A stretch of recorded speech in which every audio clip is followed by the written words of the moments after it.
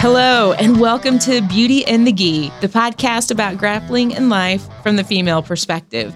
I'm Jen Eads. I'm a white belt full of curiosity and questions about all things jiu-jitsu. And I'm AJ Klingerman, a Brazilian Jiu-Jitsu purple belt, and I like to tap. Dance. All right, I like to... Do you like to make people out tap? too? I do like to tap dance. And this episode is all about tapping, when to tap, Yes. because that's a thing. Right. It's important to know.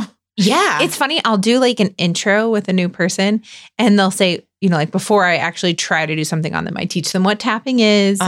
And they'll say, how will I know when to tap? And I'm like, oh, you'll know. Like when it hurts, you should tap. It became very obvious to me very quickly. Yeah. Funny when how I that should works, tap. right? Yeah. Yeah. I'm catching on to this jiu-jitsu stuff fast. That's the first lesson, how to tap. Right. I've mastered that one, I think. I feel like it. So we're going to talk about tapping during training versus tapping in competition. I know you've mentioned you've had a little struggle at times. Yeah, we'll kind of get to that too, like the pre-competition tap. Yeah. And first of all, I'd like to say like talking about like tapping. Yes. One, I recommend tapping on the person if possible.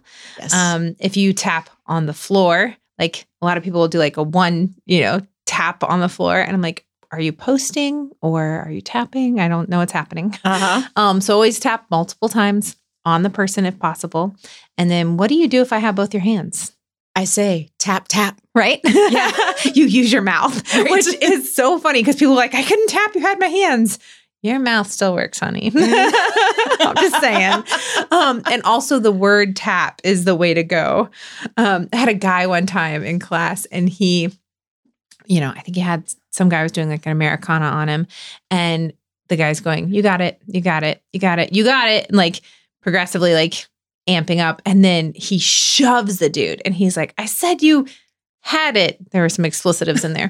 And he was so mad. And the poor kid was just like, I thought you were coaching me through it. Like you were just saying you have it. Like I didn't realize that meant like tap. Right. And I was standing there. I was like, that's 100% your fault. Like, Yeah. to say tap. Otherwise it's confusing. You've got it. Just sounds like you're coaching me. So Totally. Yeah. use the words tap. And usually if you're using the words, they are many and quickly. It's like tap, tap, tap, tap, tap. Oh, yeah. It's never just one. Yeah. Yeah. Maybe sometimes in like drilling, you might be like tap, but usually Right. it's quite a few. So why should you be willing to tap? Because sometimes it's like you don't want to tap, but Don't have an ego in class. The thing is, there are no medals at the end of class. Like I've never been given a medal at the end of class. So I don't think anyone else does, but you're not in class to win, right? Right. You don't beat anyone in class because you don't know what they were working on, what they were trying to do. Like there's no winning or losing in class. There's just training. Like competition class might be different. Like then it might be, kind of more match style. But when you're just rolling in class, tap early and often. Like it's, you have to take your ego out of it. And typically if you have such an ego that you don't want to tap, you're going to get injured. Oh yeah. You're, like that's a surefire way to injury because you have, too much pride to tap. And then with that, like I always say, even if you think your partner taps, let go. Like just, if you think they tapped in class, let go. Like, did you tap? They say, no, you can reset, whatever. Yeah. But it's not worth injuring someone because you're not 100% sure if they tapped or not. Yeah. I would feel horrible. Yeah. Yeah. I mean, it's, it is a better safe than sorry. So I definitely say, tap when you need to. And, obviously you want to work on being able to escape and stuff, but just be intelligent about it. It would be hard for me to play guitar with a broken arm. It would. So I'm pretty mindful of, I need this. Most of us have day jobs. Yeah, right. Like most of us don't do jiu-jitsu full time. We're not doing it at a competitive level. And even if we are like pro jiu-jitsu people, they're tapping more than any of the rest of us because they're they're going to go out and compete. Like that's their livelihood. So Yeah. no matter which way it goes, and there'll be a lot of times like kids class, especially James will go, who do you think taps the most in this class? And all the kids will like point out each other or themselves or whatever. And James will be like, me, I've tapped more than all of you combined 100 times over. Like it's the truth. Like, because usually the higher along you get, the further along you get, the less ego you have, the more willing you are to be like, yep, that's good. And think about tapping as just telling your partner they did a good job. Oh, yeah. Kind of like a pat on the back kind of thing. So like you tap, yep, that was a good armbar. That was a good choke. Like absolutely. Yeah. So you just have to take the ego and the pride out of it and tap when somebody has something. What about leading up to competition? This is my biggest struggle. And I struggle with this every single competition. Not a competition goes by that James and I don't have this conversation. Poor kid. The week before competition, every time. My struggle is, do I tap early to avoid injury the week before competing? Or do I go harder and more full out with the idea of I don't want to put tapping early in my head? And I don't have the answer. And every time we talk about it, I don't think that James really has the answer for me either. Maybe what he does, but he can't tell me what I need to do. Right. So I don't know. It's such a struggle. I don't know. And I don't know what I would advise, my girls to do or my guys to do. I don't know. Yeah. So I didn't answer your question at all. You kind of did. Well, it feels like that's a kind of a very personal choice. And you have to know your body, I think, ultimately. Yeah. And, I guess kind of a little bit of like where you are, like if you're kind of have some tweaks and stuff that you want to protect, that might make you more likely to tap early. I don't know. It's just hard. You just have to make sure to stay in the mindset of, okay, this is right now. Maybe I'm tapping early right now, but that doesn't mean I'll tap early on Saturday, whatever, whenever that competition is. So, yeah. But I think it's a struggle. And I think the main result is it's always okay to be a struggle. Like you just have to figure it out. And it might be different every competition. You might have a different answer each time and just kind of see what works best for you. Yeah, that makes perfect sense. What about tapping in competition? I mean, the advice I would give, and for me, would be like, if something is going to break or be injured, especially in any lower level, for lack of a better term, if something's going to break or be injured, tap. In the higher level, like, oh my gosh. So there's a match between Michelle Nicolini and Tammy Musinecki, and Michelle breaks her arm. Oh my God. Like breaks Tammy's arm. And she kept fighting. She did not stop fighting. With a broken arm.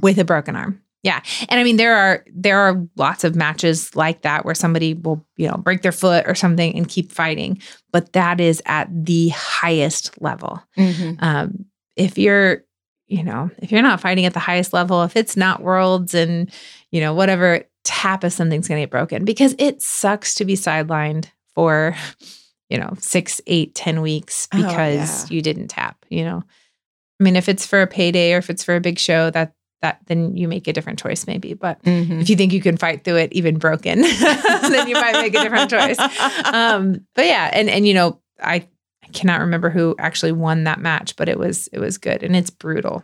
Maybe we can put that video in the show notes if you want to watch it. Oh yeah, you can find it. Yeah. And then from a choke standpoint, I'll go unconscious. I mean, I'm not saying I won't tap to a choke. I've definitely tapped to chokes before, but I'm not afraid to go unconscious. Yeah. I'm not, it's just like the best nap of your life. It's a really nice nap. The first time, I'm pretty sure it was the first time I ever got choked unconscious in a tournament. Actually, Jess Sunier, she's a really good friend of mine now. But I think she bow and arrowed me. And so there were all these pictures of me just like sleeping in her lap, like just on her leg, just totally asleep. And Rachel Casillas, who taught at Women's Only Camp, called me and she's like, untap tag yourself. She's like, she was so mad about it. And I was like, no, I don't care. Like, I'm going to fight until I can't fight anymore. Mhm. I'm not concerned about going out. Poor Jess. Like, it definitely terrified her. Oh, She was so worried. She was like, I've never choked anyone out in like competition before. But like, we're good friends now. Yeah. Like, it's just jujitsu. And it was just a nice, sweet little nap. Well, there you go. Yeah. Actually, at the Ego, we used to have these shirts that said, I got choked unconscious and all I got was this lousy t-shirt. We should make those again. Yeah. So that's my opinion. Like, if something's going to get injured or broken, tap. If it's because you're going to go to sleep, fight until you can't fight anymore. I will say there are several times when, like I've seen it with James, where he will tap at the very last minute. And when they let go and the blood rushes back to the brain, he passes out. Really? Yeah. So that can happen too. So like you do tap and you still pass out. Oh, no. So yeah, that's fun. I didn't even know that was possible. Yep. Yeah. So, and it's whatever. It's like I said, no joke. When you wake up from being choked unconscious, you really feel like you had the best nap. You feel so refreshed. It's really interesting. It's gotten rid of some headaches before too. I'm not recommending this. I'm just saying. Yeah, I'm It's going not to a bad- not to do that. Yeah. And I always tell people, like, because when people come in like for their intro or whatever, Mhm. they're always like, chokes scare them. Yeah. They inherently scare them. And I understand that, but Mhm. I say if you do pass out, people are going to let go. Yeah. Like, it's okay. Research shows that I think they have to choke you for like 19 seconds after you're unconscious for there to be any issues. And nobody's going to do that. 19 seconds is a really long time. Like, when you go limp, people let go. Yeah. That's it. But with that said, most people never go unconscious in jiu-jitsu. Most of the people that train have never been unconscious. Yeah. Why? Because they tap. Because they tap. Exactly. Because they tap. So I'm going to be that girl. yeah, and that's fine. Like I said, but if you look, even in just class, the Mhm. people going unconscious in a sometimes nightly, Coach Daryl, it are the black belts. Like, Yeah. they're the ones that are not afraid to go out, and they want to know how far they can fight Yeah. through the choke. But especially lower rank, most of them have never been unconscious. Mhm. So yeah, Yeah. And then like we have Andrea. And we have video of this. I'll see if she'll share it with us. But she wanted to feel what it felt like to go unconscious. Oh, yeah. So James just choked her unconscious. Like, I think it was at team training or something. Mhm. So like, they weren't even rolling. He Yeah. just got rear mount on her and choked her. Uh-huh. And, no big deal, but it kind of takes the fear away. Cause now I've been out. Now I know what Oh, it's yeah. like. And now like how far it goes before Right. you need to tap or whatever. So it's Yeah. interesting. So much to look forward to. Like I said, technically you never, I can't promise that you never will go unconscious because there are times where you think you're getting out. A Von Flu would be a great example of Oh, that. yeah. So in the Von Flu, if you're not familiar with it, what it is, like you've got me in a guillotine. I kind of switch it up and choke you instead. A lot of times when people get Von Flu'd for the first time, they pass out. Because they think, I've got this choke on this person. There's no way I'm going out. Yeah. And then they pass out. So, I can't promise you'll never go out because there might be moments like that, where you're like, oh, I'm good. Nope, I'm not. Mhm. But in general, like, you can tap your whole career, not go out. Do we need to make a video? The Von Flu video? Sure. Yeah. Okay. Oh man, I love the Von Flu. Also, you can find all of James's videos on the Von Flu. He's kind of like the foremost authority on it. Literally, like, people hire him all over Northern America to teach the Von Flu stuff. So he's really, really good at it. He's got a DVD on it, which you can find at the Fight Hub.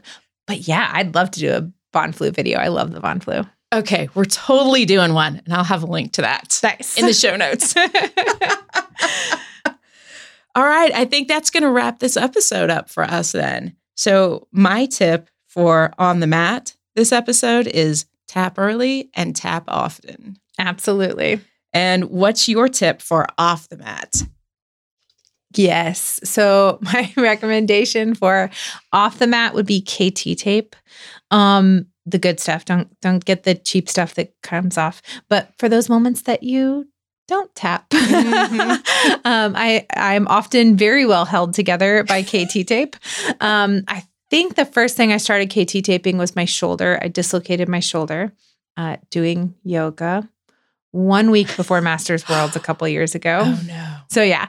So, and you know, usually all summer I'm in a tank top, and I wore t-shirts that whole week at Vegas, even though it was like 100 degrees, because I wanted to cover up the KT tape. I didn't want anyone to notice that I was injured. And I just kept my arms crossed the whole time in front of me because I, you know, obviously wasn't wearing the sling. Yeah. I thought I was going to be able to do something. So the match didn't go well, but I got out there and tried still, even though I dislocated my arm a week before. Oh but KT tape I find it to be amazing to kind of hold you together. Do your research though, and know, like, watch a video. Even KT themselves puts out a lot of videos on the proper way to tape up different injuries. I currently have 7 pieces holding my spine together right now. So. Oh my gosh. I was using a lot last week. Yeah. Because of the old ribs. Yeah. And like you can do knees, ankles, elbows, shoulders, ribs, spine. Yeah. Yeah. I mean, it can be helpful in a lot of different areas. So yeah, I highly recommend KT tape. And always good to have tape in the bag. Right? Yes. That is definitely something that should stay in your training bag for sure. All right. Well, since we were talking about KT tape, I think it's a good time to wrap up this episode. Wrap it up. Thank you so much for joining us. Please share this podcast with a friend. We know you have a friend, at least one friend that needs to hear this podcast. And you can share. All you have to do is tap the little share button in Spotify or Apple Podcast or whatever podcast app you use. And if it's super easy for you to leave us a little 5-star review in your podcast app, we appreciate that as well. And to continue this discussion, to maybe see some super awesome videos, you need to connect with us on Instagram, and you will find us there at Beauty and the Gi Podcast. And I am also hanging out there at Brassy Broad Jen. And I'm AJ Klingerman. Thanks for listening, and we will see you on the mat.